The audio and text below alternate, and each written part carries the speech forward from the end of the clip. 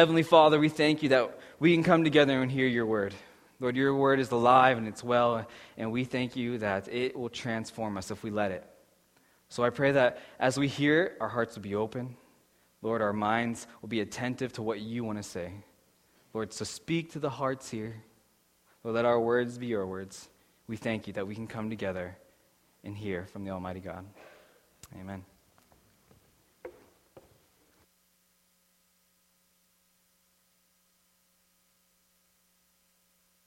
Hello, there we go. One of my faults is I'm overly honest when I probably shouldn't talk. And so yesterday I was scared to move my arms because the lights are bright and I'm kind of nervous. So today I wore nice and airy stuff that won't show how nervous I am. So I'll be moving more today than I was yesterday. I was kind of not moving around too much, but there's part of my brutally honest, embarrassing myself moments. So my dad was telling me, if you say it first, then people can't comment on it. So there we go. I was nervous and sweaty last night. We're good this morning, so good morning. Nice to see you. And like Jeremy said, I just want to thank you I know that the majority of people in here prayed and interceded on our behalf. And I always cry, and I probably will, just as a warning. So thank you. We feel like we're part of. It's a great family. Look, I didn't even make it 2 minutes in. Okay. I can do this. Okay, let's turn to John. The pastors, the series they've been working through is Jesus is the Light, and they've been working through John through a few first chapters of John. And so today we are going to land in the wedding at Canaan in John 2. And it's on. There we go. On the third day, a wedding took place at Canaan in Galilee. Jesus' mother was there, and Jesus and his disciples had also been invited to the wedding. When the wine was gone, Jesus' mother said to him, "They have no more wine." "Woman, why do you involve me?" Jesus replied, "My hour has not yet come." His mother said to the servants, "Do whatever he tells you." I forgot the clicker. Thank you. Last night I had him doing it. Oh, my foot fell on my shoe. He's like, just take the clicker today. I have the clicker. So, yes, I'm not usually quite. This is my nervous. I ramble more when I'm nervous, but it'll be good. You only have to listen to me one day, so we're good. So we are, clapping, thank you. That's not good or bad, I don't know. So, as a wedding, I'll pull myself back in here. A wedding, every girl starts dreaming about that wedding. When they're little kids, they're playing wedding. When they have it planned, they have the bridal magazines. Now it might just be more internet stuff. They know what dress they want, and they know who the bridesmaids are going to be. They've got it all figured out. We're almost sometimes the guy is the accessory at the end, right? And okay, you can come type of a thing, right? It's just this dream that girls have. The size of our weddings represent our family circles, our family's family circles, our parents' family circle, relatives, friends. It's big. They're grand. I don't think I have this on a slide. But so the average wedding cost in the United States for 2017 was $25,764. Blows my mind. In 2013, in the United States, the wedding industry was estimated to be worth $53.4 billion. And in Canada, the yearly revenue is estimated to be $4 billion. It's crazy. But it's this time where people get together. The year Evie was born, my brother got married, and my cousin got married in Calgary. And so I saw relatives and family I hadn't seen in years because everybody comes out for the weddings. Like Jeremy said, so Jeremy is from the States. He's from Pittsburgh, Pennsylvania. We met in Portland, Oregon at Bible school, and then I dragged him back to Saskatchewan because I grew up there, born and raised in Saskatchewan. I can tend to be kind of frugal and cheap. I like to say frugal because it doesn't sound as bad as cheap. But our wedding, so we got married in 2007, and our wedding cost $2,500, which included my dress. Yeah, thank you. I was pretty proud of myself. My parents gave me $2,000, and I'm not spending a bunch of my money then. So, again, I'm frugal. But we did it, and part of the reason we were able to do it is we're in a community, a small community, and some of the people's gifts to us were pierogies and cabbage rolls. And so part of our food for our wedding was given to us. My dad was like, I'll do roast. So he went and changed and cut up roast on our wedding day. We tried to talk him out of it, but my dad makes his mind. He's doing it. And so it was a time of celebration. But then there was like these nerves, because I'm like, ugh. Jeremy was part of a wedding in that summer, and his friend got married in the States, and it was a big, elaborate wedding. And his family, Jeremy's friend's parents came up to our wedding, and I'm like, oh my gosh, like, part of my decorations were some candle holders that we got at a garage sale. We put coffee beans in them with a tea light, and then we picked leaves that had fallen off the tree because we got married in October, so there was pretty leaves on the ground. And then my mom, I'm going to throw her under the bus, she's here visiting this weekend, and she would drive back from work, and she would stop and pick ditchweed, and we used ditchweed. We had an old barn door on the stage. Like, it was beautiful, but the decorations maybe cost like $50 for everything. So this family's coming, and we have a buffet line. You weren't being served your food. We even got up and got our own food. We weren't served. The youth were the ones cleaning up all the stuff that wasn't styrofoam and paper. And Jeremy's friend's mom looks at someone in our church, and she's like, do they normally serve pickles at weddings? And Jeremy had been telling me that. I'm like, people have weddings and don't have pickles? Like, my mind was blowing. So yeah, it's just different, right? But in Jewish customs, this was huge, especially for the poor. It was their grand event. It was their big moment. It says that they were sometimes treated as kings and queens and would even wear crowns. They paraded through, and it was a celebration. And it was a huge celebration, and people came, family, and came from all over the place. So the last thing you want to do is run out of food or drinks. And at that point, you kind of had wine and you had water. There wasn't like juice and all that kind of stuff. There wasn't a huge selection. But in wine would represent joy. It was a symbolic. Everything feels like it was so symbolic in that time.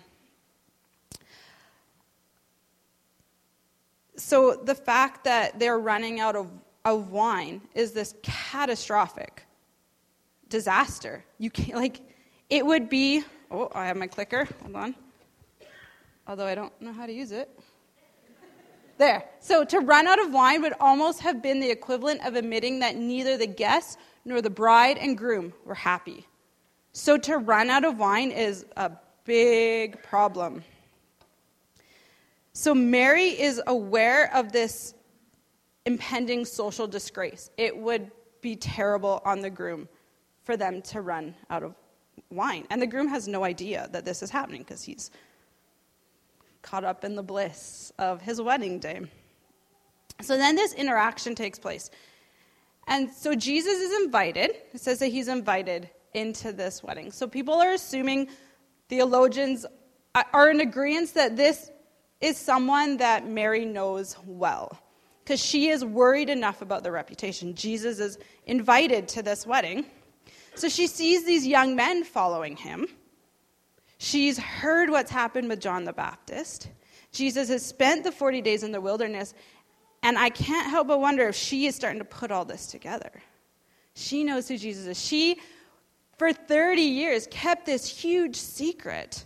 She was probably talked about. Right? She's this bride that is pregnant. She's had, it says Joseph wanted to defend and protect her reputation. So she's being talked about, but she can't tell them. She hasn't. She's held this secret of who her son is. So I'm wondering if she's thinking, it's here. This moment is finally here. Because she sees a need. The wedding is said to be, the wedding reflected what heaven or the arrival of the Messiah would be like. So her mind's thinking, what a better place than a wedding for Jesus to reveal who he is. So she comes to Jesus out of a place of concern. and probably a little bit of excitement. And she turns to Jesus and said, "They have no wine." When I read his response initially, I'm like, oh, man, that just sounds so mean. Or he's like, "Woman, why do you involve me?" Jeremy called me woman. I don't know how I would respond because it just doesn't sound so nice. But he says, "Woman, why do you involve me?" Jesus replied, "My hour has not yet come." I'm going to say I wonder again because I don't really know another word to say wonder. But in Luke 2, I wonder if she begins to have this highlight reel. So in Luke 2, it says, Mary treasured up all these spectacular moments of Jesus' childhood, his birth, the moments that happen. And they start flooding back in this moment where one day she's just minding her own business and an angel appears and tells her that she's going to have the Son of God. Where after she gives birth in a stable, some shepherds come running in, saying, "For unto you is born this day in the city of David a Savior, who is Christ the Lord." Then I think about that moment where they're coming back from Jerusalem for the Passover, and they're a day's journey back. It says, and Joseph and Mary start looking around, and they realize Jesus isn't there. Imagine the fear that goes, I lost the Son of God. I lost God's Son. Like, how do you recover from that? You can't, right? Like, maybe Jeremy forgot Malachi in the car one time and forgot Zion in the car one time, but we haven't lost a child yet. We've started with 4, we still have 4, so we're doing good. But so they're searching in Jerusalem for 3 days. And finally they go into the temple and they kind of start like, "Where have you been? Why did you do this, Jesus?" And he's in there and he's talking with the priests, and they're amazed by the knowledge coming out of this child and the questions that are coming out of him. And Jesus looks at Mary and Joseph and he says, "Why were you looking for me? Did you not know that I must be in my Father's house?" So when Jesus says woman, it's not a point of rudeness or disrespect. It was actually very respectful. He says when he's dying on the cross to his disciples, he looks at them, he looks at Mary, and he calls her woman, and he calls Mary Magdalene woman. But in this moment, he's switching stuff. He is stepping out of the mother-son relationship and into the Messiah-disciple relationship. And Mary catches this. She doesn't miss it. He's saying who he is and who she is and who he takes his direction from. In John, forgot that was a slide.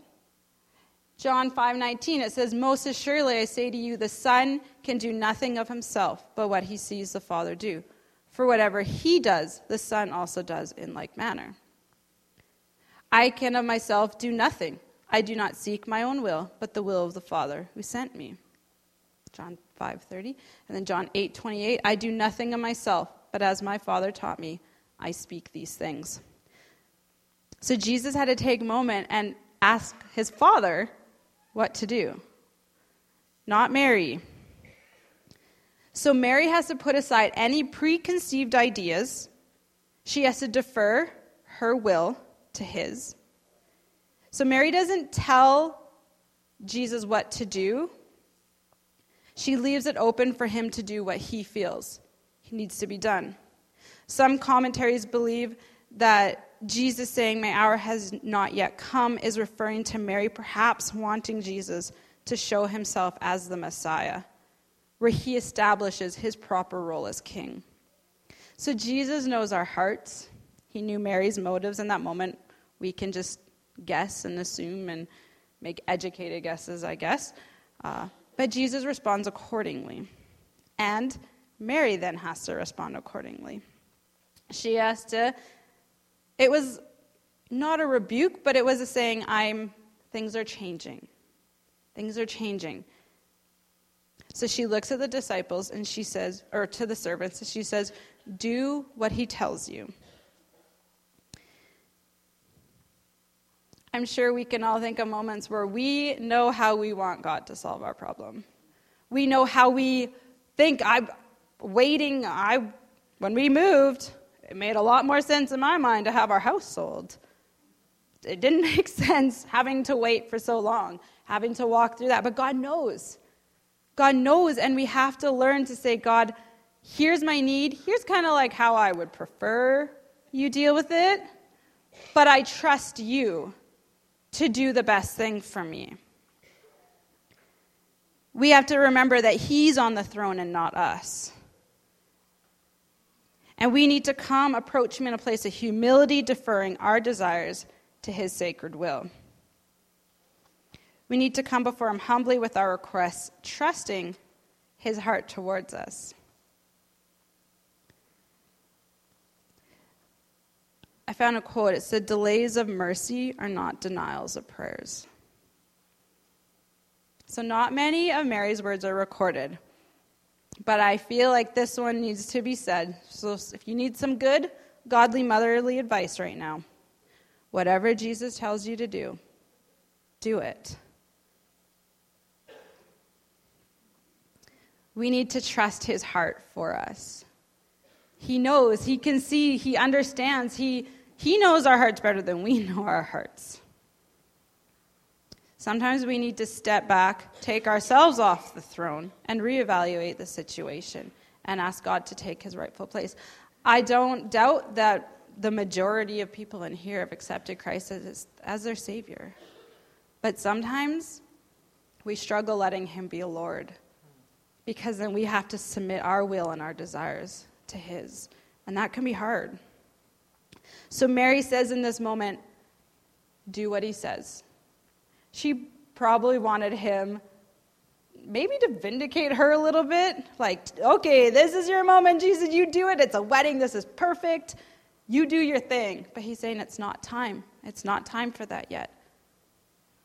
I will respond, and I will deal with the situation, and I will provide a miracle, but you have to trust me to do it the way I know needs to be done right now. He is the Messiah, and we are the disciples. I'll call Jeremy up as I finish. So it says, will we allow him to break the traditions and the rituals, which Jeremy is going to go into? And will we allow him to be the new best thing? Like Mary, we have heard the stories and the prophecies of who Jesus is. Will we allow him to be the Lord that we obediently and expectantly submit our lives, our families, our friends, our hopes, our fears, and our plans to? And will we humbly say, I'll do whatever you say?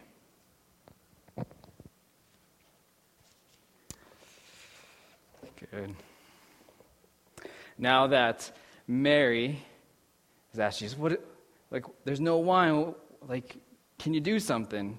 And Jesus responds, I will do what I seem fit. Now we get into the section of where something happens, where Jesus responds, where Jesus does something, where he sees fit. And so in John 2, 6-11, it says this, nearby stood 6 stone water jars, the kind used by the Jews for ceremonial washing, each holding from 20 to 30 gallons. That's pretty big. Jesus said to the servants, fill the jars with water. So they filled them to the brim. Then he told them, now draw some out and take it to the master of the banquet. They did so. And the master of the banquet tasted the water that had been turned into wine. He did not realize where it come from, though the servants who had drawn the water knew. Then he called the bridegroom aside and said, everyone brings up the choice wine first, and then the cheaper wine after the guests have had too much to drink. But you have saved the best till now. What Jesus did here in Cana of Galilee was the first of the signs through which he revealed his glory, and his disciples believed in him. These 3 chapters, 2, 3, and 4, is all about Jesus doing this. It's all about Jesus saying the old is gone and the new has come. So Jesus does a lot of this, and we'll see a lot of this now as we read through it. It's like now there's a lot to show that the old religion is gone. He messes a lot with traditions. He's messing now with the old purification system. He's saying there's going to be a new purification system. And what happens here in John is called a sign. So it's a miracle, but within the miracle, there's actually something more to it. You know how sometimes you're in a relationship and you say something, and then your wife is trying to, or husband is trying to think of what you actually said, right? Reading between the lines. This is what we're actually supposed to do here. We see that a miracle has happened, but we're actually supposed to look a little bit deeper and to see what is actually being said. The miracle, a literal thing, literally happened. But now, what is the message within the message? So when we look at the details of what is happening, we're actually doing what the Scripture says. We're running our fine-tooth comb through it, but we are diving deep into it to see the heart of it. And it starts with these 6 stone water jars. And so I have a picture here. The old has come, gone, the new has come. So these jars, they're huge. And this picture actually doesn't do it justice. 20 to 30 gallons, probably like this big. And so they're these massive jars, huge. And so we can look at this many ways. We can be like, yeah, there's 6 jars. And the 6 is a number of incompleteness. Trying, but not there yet. God had taught Israel to live in a cycle of 7.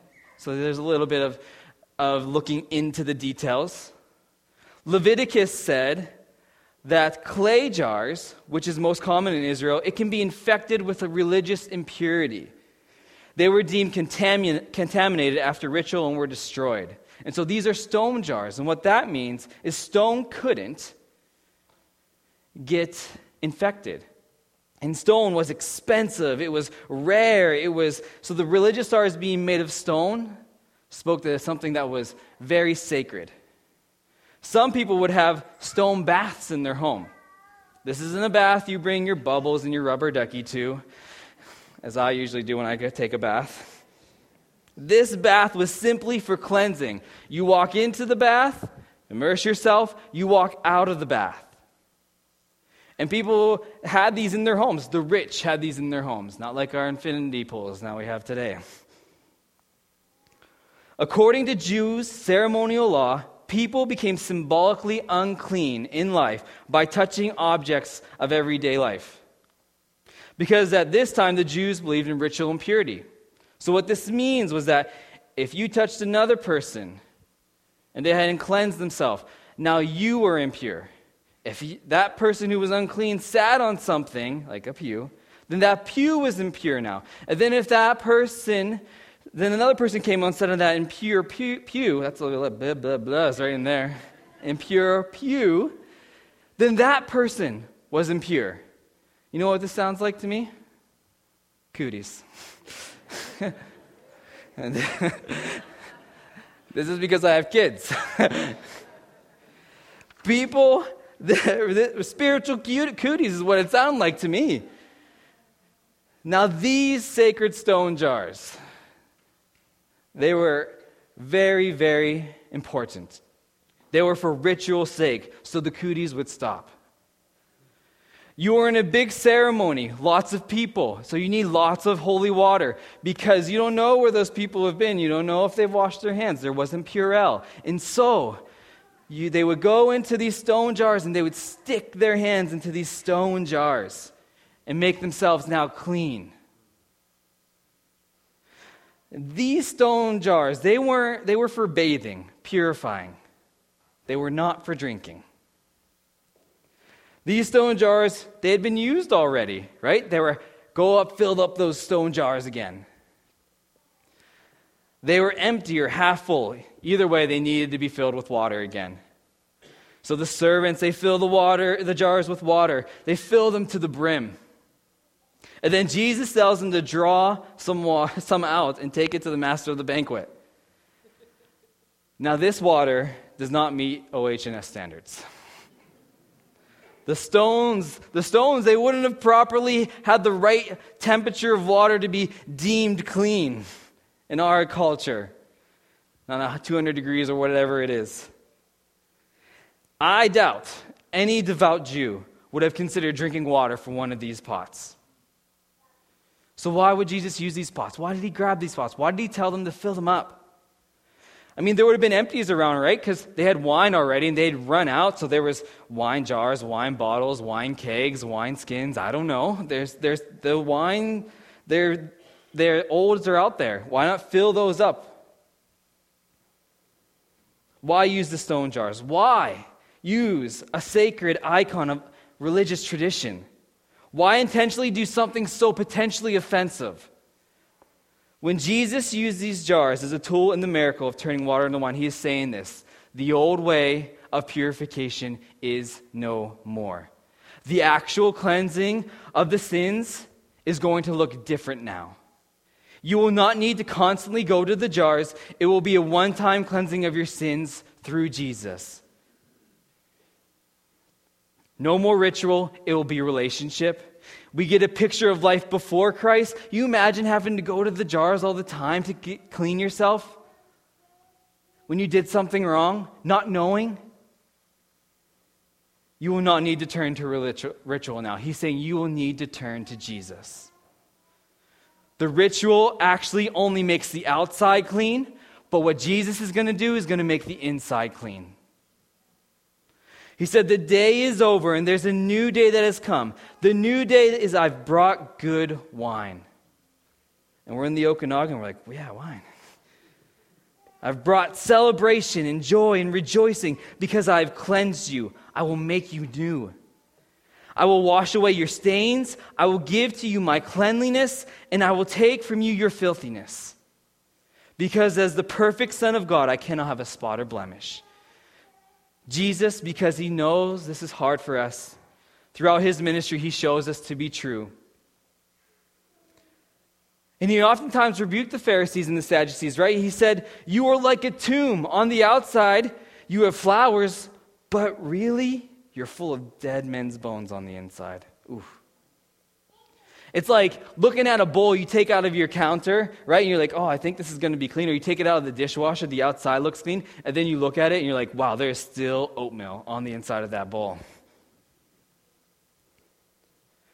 Jesus is cleansing the outside and the inside. So it seems that Jesus wants to say that this will be what my hour will look like. I will take the purification rituals of Israel and replace them with a decisively new way of purification, namely with my blood. And keep in mind that in John 6:55, Jesus said, my blood is true drink. Unless you drink the blood of the Son of Man, you will have no life in you. Jesus is making his entrance like this. The first thing he is proclaiming is, no longer is ritualistic, ceremonial cleanliness the path to God. The path to God is new wine, Jesus. The new Moses is here. Moses, the lawgiver who turned water into blood. God said there will be one to come again who is like Moses. There's another one coming. Jesus is saying, I am the better Moses. The one who fulfills the law and turns water into wine, which symbolizes blessing and joy. And so Moses freed you from slavery. Jesus said, I'm going to free you of your sins. I will be the judgment, and my blood will be shed to cover all the sins that the law can never cover. There is a new way to purify. The old way is gone. The new is here. These ritual forms, they will not bring you life. I will bring you life. The fact that Jesus gave this gift of wine, not just good wine, not like just good wine, he gave the best wine, shows that he is the best gift to us. Not that cheap $4 bottle of wine that you might grab. We were talking about this earlier. Jesus is that best wine that's free, which is unheard of. Jesus is showing that he will be a gift of grace. Yeah, you don't deserve the best wine, but I'll give you the best. I will give it to you. The fact that all the stone jars were full to the brim is again not a coincidence. It says that you will only experience fullness of life with him. If you want the fullness of life, if you want the best, it's going to be with me. Having water to drink at a Super Bowl or having water to drink at a wedding in this time was bland. It was like, what? Water at a wedding? It was an insult. It was like bringing a nice vegetable platter to a Super Bowl party. You don't do that. I'm American. I know how Super Bowl parties roll. bring chips, you bring the best dips. It doesn't go together. Without Jesus, life is bland. With Jesus, life is rich, full of joy. Wine was a symbol of a joy. So when Mary said, there is no wine, what she was saying is, there is no joy. There is no joy. On their wedding day, the best day, the most exciting day, even on your best day, you will not experience the joy of life unless you have Jesus. John 2, 9-10 shows that the groom was the final responsibility for the wine at his wedding, which means it was his shortcoming that let the wedding wine run out. It says in this verse, when the master of the feast, not the groom, but the head waiter, tasted the water, now become wine, and did not know where it came from, though the servants who had drawn the water knew, the master of the feast called the bridegroom, now you see who is really in charge of the wine, and said to him, everyone serves the good wine first, and when people have drunk freely, then the poor wine, but you have kept the good wine until now. And of course, he had no idea. He had no idea that the wine had run out. He's like looking at the guy, the servant, and is like, oh, okay.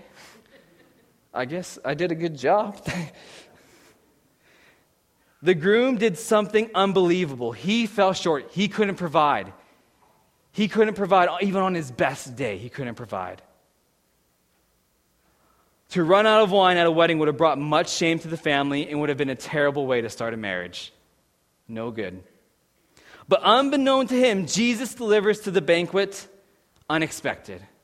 Comes unexpectedly. No matter who you are, no matter what wines you have tasted, there comes a time when the exhilarations and excitements of life wear out. It is superior to anything they have ever witnessed. The best wine lasts, it just doesn't make sense. He is better than everything, which is very true. Jesus is the best. And we read this passage of Scripture and we're like, the best wine. Yeah, Jesus is the best. He is the best. But what actually he's truly saying is this. We see Jesus came to save his bride, us. He came to deliver us from the shame of sin. He shows us that even though in the best moments of life, the happiness that we experience is matches to the joy that he brings. Yes, he is the best, but he came for us, the bride, to erase the shame of the sin that we experienced. And so, what he's saying is, he is here for us to come save us. He saved the groom on that day. Like he is coming for us again, his bride. The wine that Jesus gave was the best. Its timing in the story is perfect. They experienced the best that they could offer. They've experienced the best of the wedding. The groom has brought the best that he could do. They had the best gifts. They had the best food. They had the best wine. But Jesus shows what he offers so much greater. So the way Jesus manifested his glory at his wedding was that he showed himself to be the all-providing bridegroom for his bride, the great assembly of all those who trust in him. I'm just going to call the worship team up as I close here. There's always an opportunity to respond to the message, to respond to what's being said. Maybe in your life, we need to think back to when Mary says, Jesus, you do what you seem fit. Maybe there's some things you're holding on to your life where you're like, I can't give that to Jesus because I'm not sure how he's going to handle that situation. Mary simply trusted in him and said, you do what you seem fit. Maybe there's something you're holding on that you need to let go of. To say, Jesus, you take this. I trust you completely. I trust that you are the best, that you have the best in mind for me. Maybe there's somebody here who doesn't know Jesus. You don't know if you've never accepted him into your life. And what we see in this story is that he has come to save you. That the greatest joys that you might experience in your life right now pale in comparison to the joy of knowing Jesus. Maybe you're saying that statement, there is no joy. You know what there is? His name is Jesus. He is the best for you. And so as we close, myself and Kim and the elders and any pastoral team will be up as we sing our last song. We want to pray for you. We invite you to come up, maybe to accept Christ into your life for the first time, or maybe simply just to let go and give it to God and say, I trust that you are in control. Let's pray. Heavenly Father, I thank you that you are the giver of life, that you are the best. Lord, that you have come for us. You came at this wedding to say, I've come to save. We had fallen short, and we see that through all Scripture. And now you're proclaiming, here I am. No more rituals, relationship.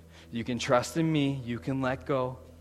I have the best things in store for you. So as we close, Lord, we just invite those who just need prayer. And we thank you that your word is true. Amen.